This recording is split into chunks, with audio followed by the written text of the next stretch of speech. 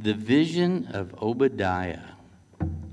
We're just going to read through it in the beginning, and I'll comment as we go, and then we'll make some applications. We are working through the Bible. Our hope is that by the end of these 5 years, you have the story, so that when you come to a particular part, that it relates to the rest. Right now, specifically, we're in the minor prophets. Let's see, what have we done? We've done Hosea. In Hosea, we learned about God that He hurts for us when we reject Him. But He loves us deeply. And no matter how much we reject Him or how far we get from Him, He will always seek us out and redeem us back to Himself. Not only that, in Joel, we learned that He doesn't just want to be with us, but He wants to be in us and sharing His ministry with us. He said, I'll pour out my Spirit on all flesh. And He lets us in on what's going on so that we can participate in it. And then Amos, I think we learned that if we really love God and know His mercy and His goodness and His justice, then we'll be walking that out in the earth, extending that. And that's part of what we learned in Obadiah, I think. So we're going to go through Obadiah tonight. It's one chapter long. How many of y'all did get to read it? Obadiah. You know, it takes 3 minutes and 38 seconds to read it. So if you, no, seriously, that's how long it takes my Logos program to read it to me. And so if you want to just read through it while I'm getting started here, feel free to, so that you know what's going on. But I am going to be reading it too. So the vision of Obadiah. It's not a prophecy, it's a vision. It's something that he saw. He says, this is what I saw concerning Edom. It doesn't necessarily mean that he's prophesying to Edom, but he had this vision about it. So whoever's listening to his explanation of the vision, that's who's getting it, okay? And we've heard a report from the Lord, and a messenger has been sent among the nations. Rise up, let us rise against her for battle. And so Obadiah sees in this vision, somehow he hears that a messenger has been sent out to countries that surround Edom. And the messenger saying, rise up for battle, let's go and let's destroy Edom. And then to Edom he says, I will make you small among the nations, you shall be utterly despised. And then it says, the pride of your heart has deceived you, who live in the clefts of the rocks, in your lofty dwelling. Has anybody ever seen that picture of Petra? It's now in Jordan. Raise your hand if you've seen that picture of Petra. It's now in Jordan. You probably have seen it and just didn't know it was Petra, but it looks like the front of a building carved into a rock. There's several of them, but there was this village up there. This is the area of Edom. Now, we don't believe the Edomites built those or carved those buildings into the rock, but that's the area. And it's a high area up across in Jordan, across the river, and it's very, very high up, and it's so fortified. In order to get there, you can't take a car there. You have to take a horse between the mountains, and it's just a very, very, especially for when you didn't have missiles that you could lob over the mountains. It was almost impervious. They said that an army of 12 people could guard that from a full army, because there was a hole, as wide as this aisle for you to come through. And if you couldn't get through that, you couldn't get into the city. And so they thought, man, we are set. Nobody can take us down. But this messenger is saying, look, it's your pride, it's your arrogance. You think nobody can get to you, but you haven't met God yet. You shall be utterly despised. The pride of your heart has deceived you. You say in your heart, who will bring me down to the ground? Though you soar aloft like the eagle, though your nest is set among the stars, from there I will bring you down, declares the Lord. So here's the first thing that God says. You're proud and you're arrogant and you're lifted up and you think nobody can get to you. Hey, even though like the eagle you soar above the rest, you're going to be brought down. That's the first thing. Then he goes on, and not only talking about their military might or their ability to withstand attack, he goes on in verse 5, and he says, if thieves came to you, if plunderers came by night, how you have been destroyed. Would they not steal only enough for themselves? You have to read it through a few times to understand what he's saying here, but he's saying, if you all had been robbed by robbers, they'd have probably left a little bit for you. And then it goes on, if grape gatherers came to you, would they not leave gleanings? If people had come and taken your grapes, they would have left some for you. I mean, people might be thieves, but they're decent, It's kind of like when they go through my neighborhood and check the car doors to see if they're open. If it's open, they'll just take your money, your guns, and your drugs. And everything else, though, they'll leave. They don't just take everything. They know you need the other stuff, and they leave it. But it says, though, but how Esau has been pillaged, his treasures thought out. In other words, they've gone through and they've taken your registration, they've taken your extra set of keys, they've taken your spare tire, that you are totally depleted. All of this wealth you have because you're such an amazing location, they've taken it from you. All your allies have driven you to your border, and those at peace with you have deceived you. They have prevailed against you. Those who eat your bread have set a trap beneath you. In other words, those people who are supposed to be in relationship with you, they've set a trap for you, and you have no understanding. Guys, you're in trouble. You've been trusting in your ability to hide behind these rocks. You're coming down. You're pretty wealthy because of the technology that you've invented to live here and to cause it to be a green place up in a high mountain. But guess what? Somebody's going to come and take all that. And then it goes on, and here's the third one. Will I not, verse 8, in that day, declares the Lord, destroy the wise men out of Edom, and understanding out of Mount Esau, and your mighty men shall be dismayed, O Teman, so that every man from Mount Esau will be cut off by slaughter. So, not only do you have technology and stuff, not only do you have a great fort, but you've got men who understand tactics.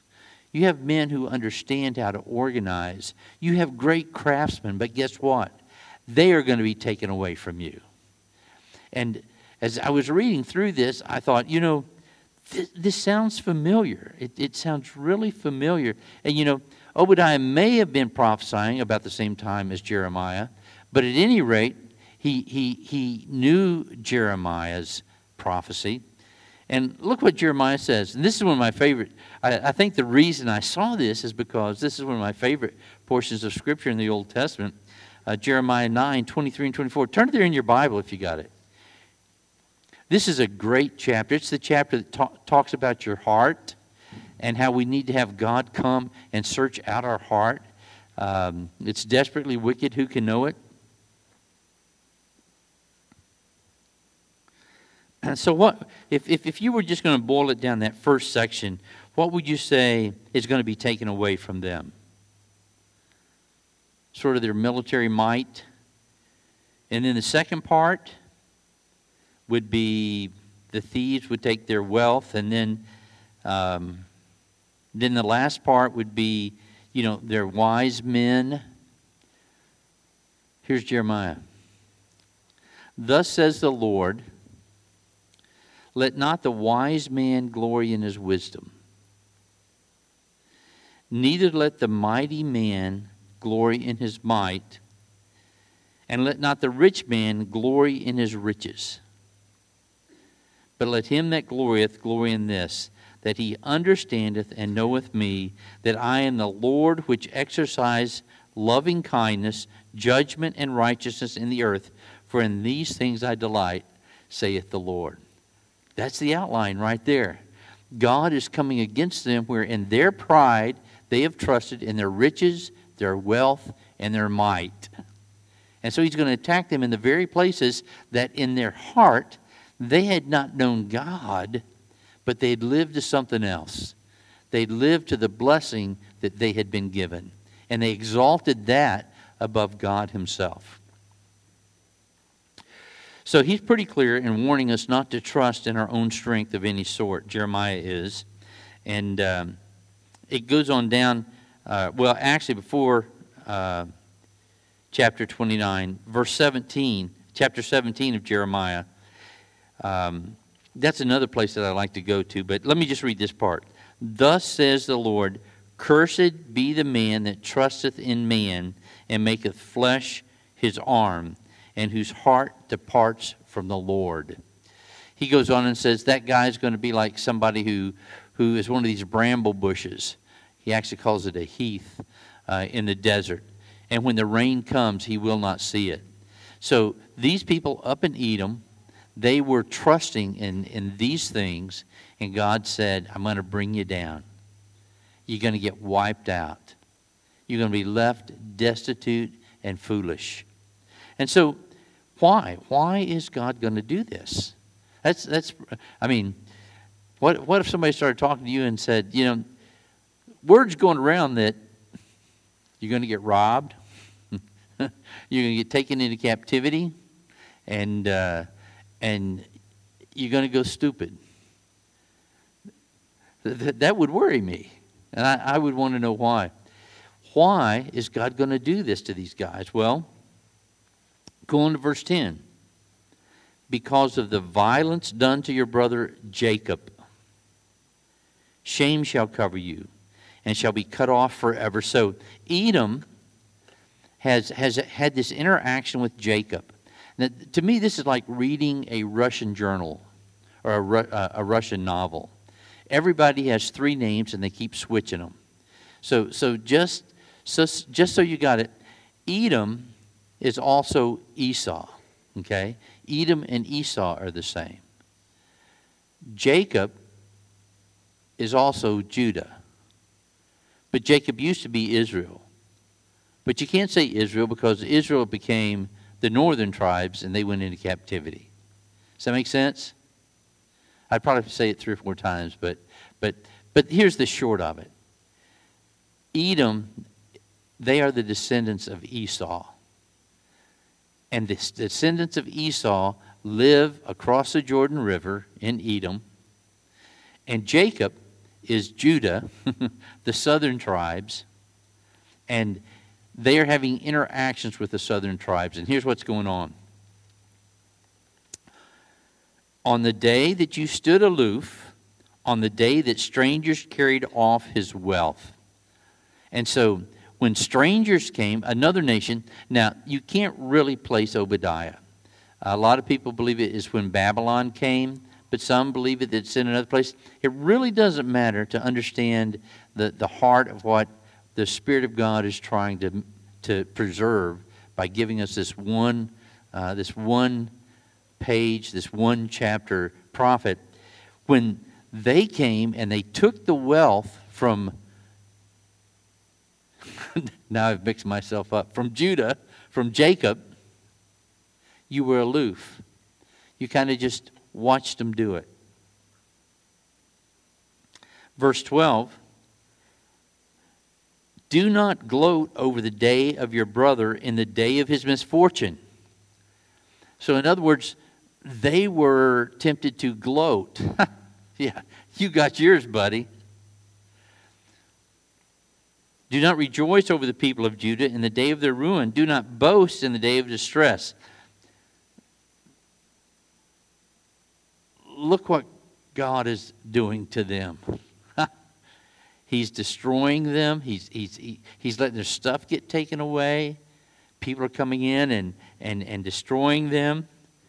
Number 4, do you see how this is sort of the converse of what God's going to do to them? It's sort of ironic, What they've done to Israel, God has already said He's going to do to them. 4, do not enter the gate of my people in the day of their calamity. Do not gloat over his disaster in the day of his calamity. Do not loot his wealth. And so now, not only are they standing aloof and letting it happen and watching it go on, But they're going down and they're looking around to see if anything's left. And they're grabbing the leftovers. Do not loot his wealth. Verse 14, and do not stand at the crossroads to cut off his fugitives, and do not hand over. Not only that, but now they've gotten in on the game. They are standing at the entrances to the cities, and as people are trying to get away, they're catching them, and they're turning them over into this invading country. And so, basically, though, this story is not just a typical story. Why have they chosen Edom? Why don't they talk about Moab? Why don't we have just one? Now, remember back in Isaiah, we had prophecies to different specific nations. But here we have one book, Obadiah, to one nation. Well, first of all, it's a story about two brothers. You remember who Edom is, right? Esau. Remember Jacob and Esau? Remember their original story? Abraham was promised that he would be a blessing to all the nations. He has a son, Isaac. He passes the blessing on to him. And then Isaac has two sons, Jacob and Esau. And Jacob, and now I was trying to bounce some things off of Brenda, and anytime you mention this, questions are going to come up. So let's set the questions aside. Raise your hand if you have a question, and I'll say, can you please set that aside, Mike, or anybody that would have a question. And so Jacob had the blessing and the birthright. Esau got a blessing, but he didn't get the birthright. And so now you have these two brothers in the story. This is the story.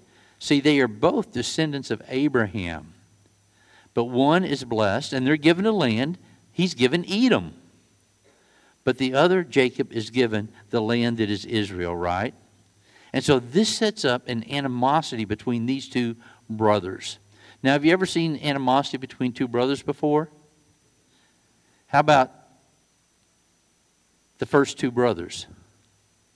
Adam wasn't a brother. He had two sons. They were brothers. There was animosity there. How about Joseph? Any animosity there? Yeah. How about Moses and Aaron? Was there ever animosity there? Who died and left you king? All the way through. How about Jesus and his brothers and sisters? Any animosity there? Yeah. Over and over and over. This is a sort of a perennial. It's sort of the way sin goes. When people are trusting in their flesh, when they're trusting in their ability, when they're trusting in their wealth, and they take their eyes off of God, then it begins to disrupt the relationship between each other, and now we begin to shuck and jive so that we can use our wealth, our ability to get ahead of the person next to us. And there's something unique about the way it goes on between brothers and sisters, families. And so this book is addressing it in the context of the lineage of these two brothers. It's like the Hatfields and the McCoys.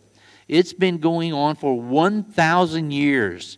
So this book is very much about a family who gets into conflict, and then they get jealous and prideful, and they get into these battles to take one another's stuff.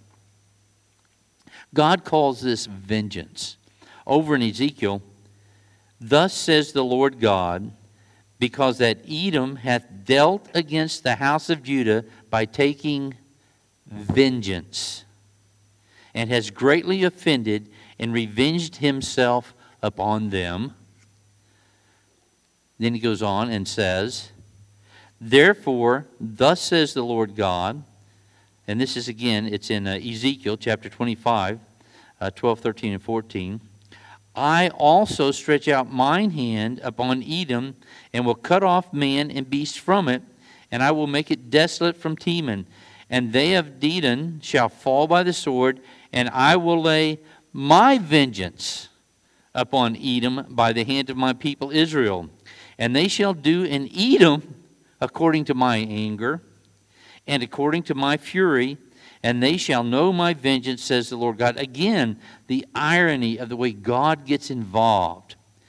Edom has been angry and vengeful all along, and here in the end, when other countries come, they allow their vengeance to rise up and join together with that country and destroy the southern tribe of Judah and Benjamin.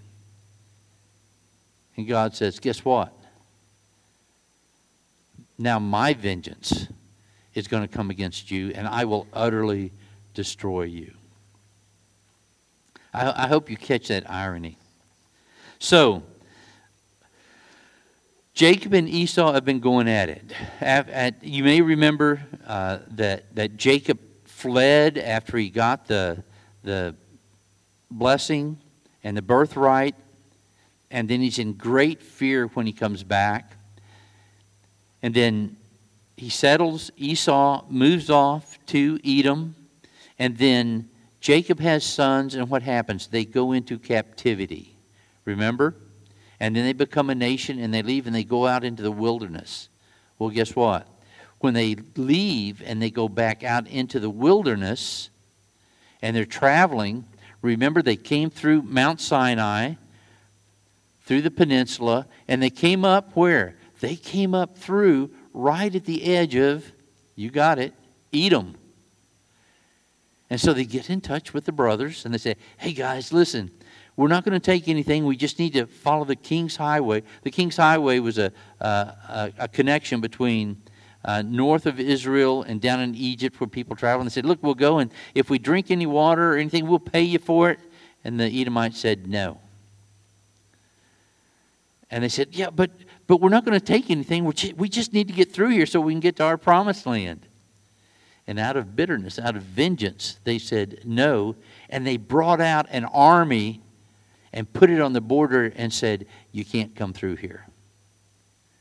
And then if you look in the book of Psalms during the time of Kings when they were writing Psalms, I think I wrote one down. Let me see if I have it. Psalm 60, verse 8. Moab is my washpot. Over Edom will I cast out my shoe. Philistia, triumph thou because of me. And so you'll find a lot of mentions of Edom in the different Psalms because there's this battle that's always going on. And here in the end, when Judah is taken into captivity, Edom sees their chance. And they jump in and they take it. And it gets us at verse 15. For the day of the Lord is near upon all the nations. As you have done it again, it shall be done to you. It's the day of the Lord. We've not talked about the day of the Lord very much. All the prophets talk about it. It's some distant event, and you all know that I'm not one for trying to pin down too specifically the things that are going to surround that. But on that day, the Lord is going to make everything right. See, here we are. Judah has been taken into captivity. Edom has lifted themselves up. God says, be careful, because it's coming. And then in verse 15 it says, the day of the Lord is near upon all nations. So there's two things going on. You've got this vengeance that God is going to take on his enemies, but you've also got the coming of the kingdom. You've got the destruction of those who have come in vengeance against the people of God, but you also, then you're going to have the people of God coming into the fullness of what God had intended for them from the beginning. So we make a real switch here. For the day of the Lord is near upon all the nations. As you have done, it shall be done to you. Your deeds shall return on your own head, for as you have drunk on my holy mountain, so all the nations shall drink continually. They shall drink and swallow, and shall be as though they had never been. But in Mount Zion there shall be those who escape, and it shall be holy, and the house of Jacob shall possess their own possessions. In other words, you guys are going to drink the cup of wrath and be destroyed, You jumped in when everybody was coming against the people of God. But in the day of the Lord, guess what? The people of God are going to be restored. And I think as we read down through here, we're going to see not only they're going to be restored to what had been given them, but what had been given to Edom is going to be given to them as well. But in Mount Zion there shall be those who escape, and it shall be holy. Verse 18, the house of Jacob shall be a fire, and the house of Joseph a flame. So again, it's talking about this family and the restoration to Joseph, these brothers who had been oppressed by their siblings. It says they are going to become a fire. And what is the house of Esau going to become? Or what's Edom going to become? Stubble. These brothers that were destroyed are going to come back as a fire. And what's their fuel going to be? Esau, the evil. They shall burn them and consume them, and there shall be no survivor for the house of Esau, for the Lord has spoken. So, we look forward to the day of the Lord, and He is going to come, and every injustice He is going to make right. Every unloving thing, every oppressive thing, every powerful thing that's governed in pride, in the day of the Lord, all of those questions are going to be answered because the Lord Himself is going to descend and He is going to make those things right. But not only is He going to make those things right, let's just read the rest of it real quick. Those of the Negeb shall possess Mount Esau. The Negeb is sort of the southern part of Judah. And those of the Shephelah, which that's on down toward Egypt, shall possess the land of the Philistines. So now, not only are they being restored, but they're getting these lands that had been held by other people. They shall possess the land of Ephraim, which is Samaria, and Benjamin shall possess Gilead. The exiles of this host of the people of Israel, all those people that had gone into captivity with the help of Edom, shall possess the land of the Canaanites as far as Zarephath, and the exiles of Jerusalem who are in Sepharad, that could be Spain, shall possess the cities of the Negeb. Saviors shall go up to Mount Zion to rule Mount Esau. Hello. People that are called saviors, deliverers, they are going to go up, back up into those mountains, and they are going to rule there, and the kingdom shall be the Lord's. So this is what's going on. In the earth right now, there's a battle. There's vengeance, there's anger, there's bitterness toward people who are doing well because of God's blessing. And this bitterness is rooted in Satan himself, because in a sense, he was one of the sons of God. And he wanted to rule instead of Jesus. But God chose Jesus, and it made the devil mad. And so the devil wants to take away the glory of God the Father and the Son and make it his own. And so what's going on in the flesh is it's empowered by satanic powers that want to bring down the household of God. But there will be saviors who go up to Mount Zion to rule Mount Esau. So everything in the world, everything that the people of God have ruled will be restored, but ultimately the whole world is going to be filled with saviors, deliverers, people who bring justice and righteousness and mercy, and everything's going to be okay. And the kingdom shall be the Lord's. Again, the irony there is just inescapable. Esau came, and he took all of Jerusalem, and he thought he had it. Israel did go into captivity. But Israel's going to come back, and not only are they going to take Israel, they're going to have Edom as well. People of God, Jesus is coming back. And not only are we going to rule the places that we've extended the kingdom to, but when he comes back, every knee will bow, every tongue will confess, and his saviors, his redeemed, shall go into all the world and up into the mountains, and they shall rule, and the whole world will be the Lord's. That's the story of Obadiah. It's the story of heaven and the rebellion by one son. It's the story of Adam and the rebellion by one son. It's the story of all the sons in the Old Testament. And ultimately, it's going to come back to something, the day of the Lord. And he's going to deal with that thing that causes men to want to rule over other men in injustice. And there is going to be a government in the earth where everything is made right. That's Obadiah. All right.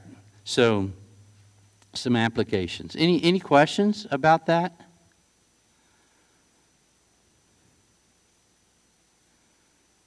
No? All right. So here's a few applications that I came up with. I think I have 4. Hopefully you'll have some. First, it helps us realize that injustices are going to happen. That spirit of Satan, that spirit of Edom is in the world. It's going to happen until Jesus returns and sets up the kingdom. There will be old offenses. People will be bound up in hurt and unforgiveness, and they will be trying to make them right in their own strength, in their own wealth, in their own wisdom. That's going to go on. Injustices will be around until Jesus comes back. Second, though, in the midst of all of that hurt and pain and confusion, G-O-D, God. We live with Edomites all around us. But God is moving all of history to the point where he puts a final end to all injustice, all hurt, and all pain. And in that day, he will destroy those who have destroyed his people, and he will restore to his people 100-fold what they lost. So we don't know the exact dates of Obadiah. We only know the facts that are listed. We're not sure what the larger country is that invaded Israel at this time, but it's safe to say that this vision of what was going to happen to Edom was given to Judah at a time when they needed to understand what was going on. They were being or had been invaded. Their brother Edom had joined in the invasion, and they did not see the justice in this. So 2 things. First thing, it helps us realize that injustices are going to happen. It's been the story. But the second thing is, in the midst of all of that, God is going to show up. In the midst of living a life in this world where we can't control the powers, God's going to show up. And ultimately, he is going to make everything right. And so, 3 or 4 ways to live into this. First, we acknowledge that we have been unjust and surrender to the only just ruler, the Lord Jesus Christ. In the midst of all this chaos and everything going wrong, you got to stop and say, it's not my brother or my sister, but it's me, O Lord, standing in the need of prayer. It's very easy to be in that mix of finger pointing and excuses. The reason I'm this way is because he's that way, or the reason I'm this way is because she's that way. But you got to stop, and you got to realize that somewhere along the way you were captured by that spirit of sibling rivalry, that spirit of murder that wanted to tear everybody down for one reason, to build yourself up. And you just got to stop and say, it was me. I've treated others wrongly, and I deserve the vengeance of God. But hallelujah, Christ has suffered the great injustice so that I can be forgiven. If we confess our sins, he is faithful and just to forgive us our sins and to cleanse us from all unrighteousness. Psalm 103, as far as the east is from the west, so far has he removed our transgressions from us. Hallelujah. Yes, it's going on. It will go on. But God is orchestrating right in the middle of it, and it's going to end in the day of the Lord, and he will sort it all out then. What do? Well, the first thing is we say, I'm an Edomite, and I need to repent, and I need to find the grace of God. And I need to have him come in and begin to work in me so I don't gloat over hurt in other people. So I don't take what belongs to others. So I don't think I'm so wise that when I analyze a situation, it's always analyzed with me at the center. Oh God, I am unjust. I have lived in a way that is hurtful to other people. Number 2, then we relinquish our right to vengeance and release every person who has ever sinned against us. Injustice is going to keep going on. But you can't wreak vengeance. One of the true fruits of repentance is forgiveness. Not only to people who have hurt you in the past, but moment by moment. People who cut you off in traffic. Bosses who schedule you when you told them not to schedule you. I'm going to quit giving examples right there. This is a story of family rivalry. Oddly enough, some of our greatest injustices take place in the family. But it is by the grace of God that we don't hold those people in contempt. It's going on. God's in the middle of it. First of all, you were part of it. Second of all, now that you've received forgiveness, forgive other people.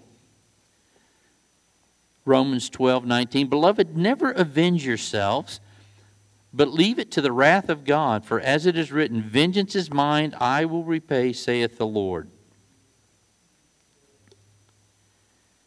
James 2:13, For judgment is without mercy to one who has shown no mercy, but mercy triumphs over judgment. Hallelujah. How many of you all are happy that mercy triumphs over judgment? How many of you deserve the vengeance of the Lord? Hallelujah. How many of you all are glad? Well, I'm going to let Matt ask you if you're glad about that one. Number 3, speaking of faith in God, we look forward to the day that God comes and makes all things right. We believe the return of Jesus Christ. At the end of Obadiah, he says, okay, Israel, you need to know what's going on. And yes, you know you're going to go into this problem. And yes, you know that Edom's doing it. But oh, hang on. Jesus is coming back. Every time I say that, I think of that bumper sticker. Jesus is coming back, and boy, is he mad. He is mad. And he's going to come back. The Lord comes with might, and his arm rules for him. Behold, his reward is with him, and his recompense is before him. He is going to come back in vengeance. Behold, I am coming soon, bringing my recompense with me to repay each one for what he has done. So, James 5:8, be patient. Establish your hearts, for the coming of the Lord draws nigh. A lot of people thought, well, when I get saved, everybody's going to love me. Everything's going to go my way. I'm going to have peace, meaning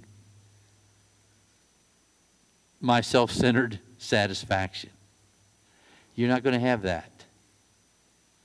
But God is working in the midst of it all to extend mercy through you, to extend His kingdom through you.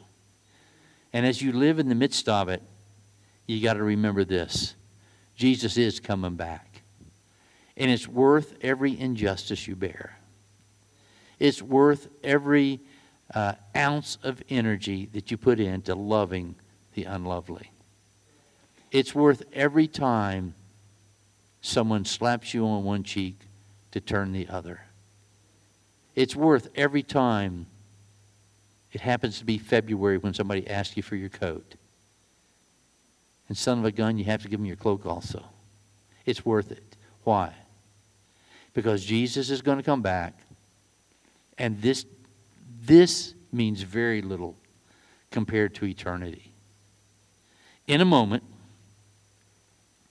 in the twinkling of an eye, at the last trump, the trumpet shall sound, the dead shall be raised incorruptible, and we shall be changed. Oh, hallelujah. And this is not even a sermon at a graveside. I wrote this. One of the greatest tragedies of our time is that people are looking for a sense of psychological comfort rather than sure faith in God in the midst of turmoil. For too many people, the measure of God's presence has been how they feel. The true measure of God's presence is God's presence. And that is based in faith. God is at work. He followed Edom all the way through. He followed Israel into captivity, and He made them a promise, and He is keeping it throughout history, and they will be restored, and they will be established, and we join together with them as the kingdom of God will enjoy His presence forever. He said, I will never leave you or forsake you. Lo, I am with you always, even to the end of the age. I'm going to read some verses. No man shall be able to stand before you all the days of your life. Just as I was with Moses, so I will be with you. I will not leave you or forsake you. That's when he was talking to Joshua. Keep your life free from the love of money and be content with what you have. For he said, Hebrews 13:5, I will never leave you or forsake you. This is the one that a lot of people know from Isaiah 41. Fear not, for I am with you. Be not dismayed, for I am your God. I will strengthen you. I will help you. I will uphold you with my righteous hand. Folks, we are in the middle of it, but the story has been written already. And the end is the return of the Lord. We have been unjust, but we've repented. In our repentance, rather than wreaking vengeance on people that have done us wrong, we have forgiven them. In the midst of this, we know that we're not going to have the kind of peace that the world can give. But it's a kind of peace that the world cannot take away.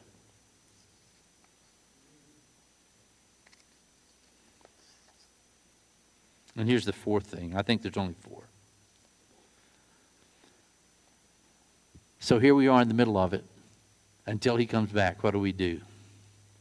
We do justice. And He called His 10 servants and delivered them 10 pounds and said unto them, occupy till I come. It's going on. We're in the middle of it. But He's coming back. He is a father of the fatherless and a judge of the widows. That's God in His holy habitation. He has shown thee, O man, what is good, and what does the Lord require of thee? This is another prophet, Micah, but to do justly, to love mercy, and to walk humbly with your God. Everybody knows James 1:27. Pure religion and undefiled before God and the Father is this, to visit the Father. I am glad that I am Judah and not Edom in their affliction, and to keep himself unspotted from the world. Zechariah 7:9. Thus speaketh the Lord of hosts, saying, execute true judgment, and show mercy and compassion, every man to his brother. Brent, did you get that? That's Zechariah 7:9. Is not this the fast that I have chosen? To loose the bands of wickedness, to undo the heavy burdens, and to let the oppressed go free, and that you break every yoke? Is it not to deal thy bread to the hungry, and that you bring the poor that are cast out to your house? When you see the naked, that you cover him, and that you hide not yourself from thy own flesh. Not only do we forgive those who have wronged us, but we seek out where people have been oppressed and they live in injustice. And we work now to bring the justice that one day is going to be complete. It's the kingdom now and the kingdom to come. And let's remember Christ. He went through a dark hour. Although he was just, he was treated unjustly. But rather than doubt God or called out angels to do the right thing, and you can come on up, we're going to do communion. The Bible says that he could have called angels. He did not have to do it that way. It's interesting in Brothers Karamazov, the big temptation for Jesus actually came there when Satan said, look, Jesus, I will go ahead and give you this piece of land if you'll just worship me. You won't have to go through all the pain and agony of the cross, but just worship me and I'll give it to you. If Jesus had done that, we would have been slaves to the devil. The devil, the brother, the rebellious brother, wanted to take the people of God and enslave them to do his bidding. Oh, but our elder brother Jesus. Therefore, come on down, Matt. Therefore, since we are surrounded by so great a cloud of witnesses, let us lay aside every weight and sin which clings so closely, and let us run with endurance the race that is set before us, looking to Jesus, the founder and perfecter of our faith, who for the joy that was set before him endured the cross, the injustice of the cross, but actually it was justice, despising the shame, and is now seated at the right hand of God the Father. Hallelujah. God knew in the Old Testament that cycle of failure was going to be broken. But it could only be broken when one person was willing to suffer injustice so that mercy could triumph. And that happened right here in this table. What we talked about tonight, what we enjoy, is because of Jesus. Matt? Amen. The Word of God is good, isn't it? Will you say amen? Amen. We're going to take communion together, and we're going to celebrate Jesus and what he did on the cross. And what I want to do as we prepare is connect some ideas about Jesus from the book of, I can't even say the word, Obadiah, for you. So I'm going to read verses 15 and 16. It says, "The day of the Lord is near for all nations. As you have done, it will be done to you. Your deeds will return upon your own head. Just as you drank on my holy hill, so all the nations will drink continually, and they will drink and be as if they had never been." So what is this idea of drinking here? This is what I want to talk about as we get ready for communion. So he's talking about the day of the Lord, and one of the things that we see in this book is that the nation of Edom receives a great judgment for their pride and their hatred of their brother.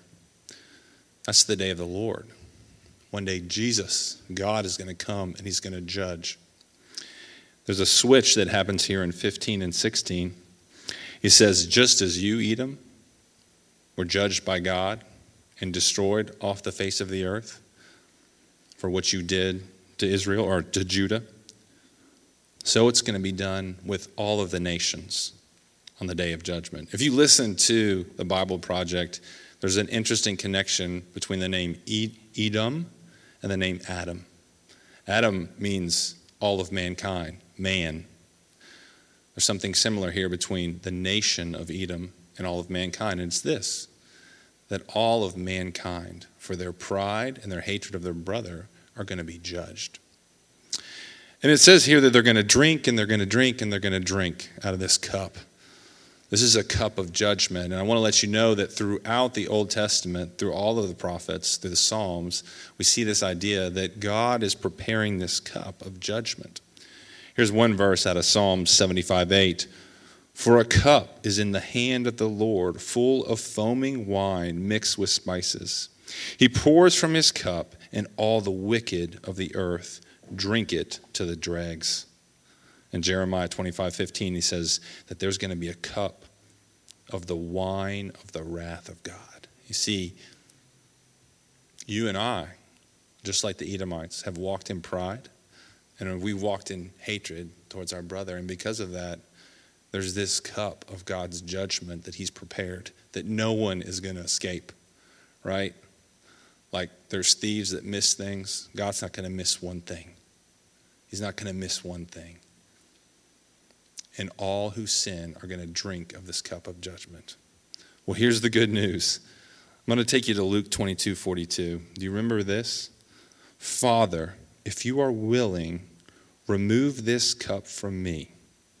Nevertheless, not my will, but yours be done. Something crazy that Jesus did when he went and he suffered on the cross. He did that for us. And you know what he did? He didn't reject that cup, but he took the cup. That cup of wrath, all of the wrath that God has been storing up for you and for me, that cup of wrath that you and I were supposed to drink. And when Jesus died on the cross, he drank that cup of wrath for you and me. And we don't have to drink it.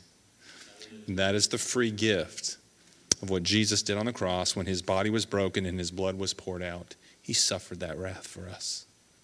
Amen. So as we come and we take this meal together, we're remembering that Jesus, he drank the cup for us. And that is awesome. I'm going to pray and then we'll eat together. Lord Jesus, we love you, Jesus. We thank you that you did not reject the cup, but that you went and that you suffered for us. And then now, God, when we believe and we put our trust and our hope and our faith and we turn from sin, and Jesus, we make you Lord, we don't have that day of judgment to look forward to, but we have life in you with the Father. And now, God, we as your church, we come together and we declare this thing, that Jesus, what you did on the cross, has the power over death, and it frees us from judgment to live in relationship with our Father. And we just say this publicly together as we eat your body that was broken and we drink your blood that was poured out for us. In Jesus' name, amen. I'm going to welcome you to come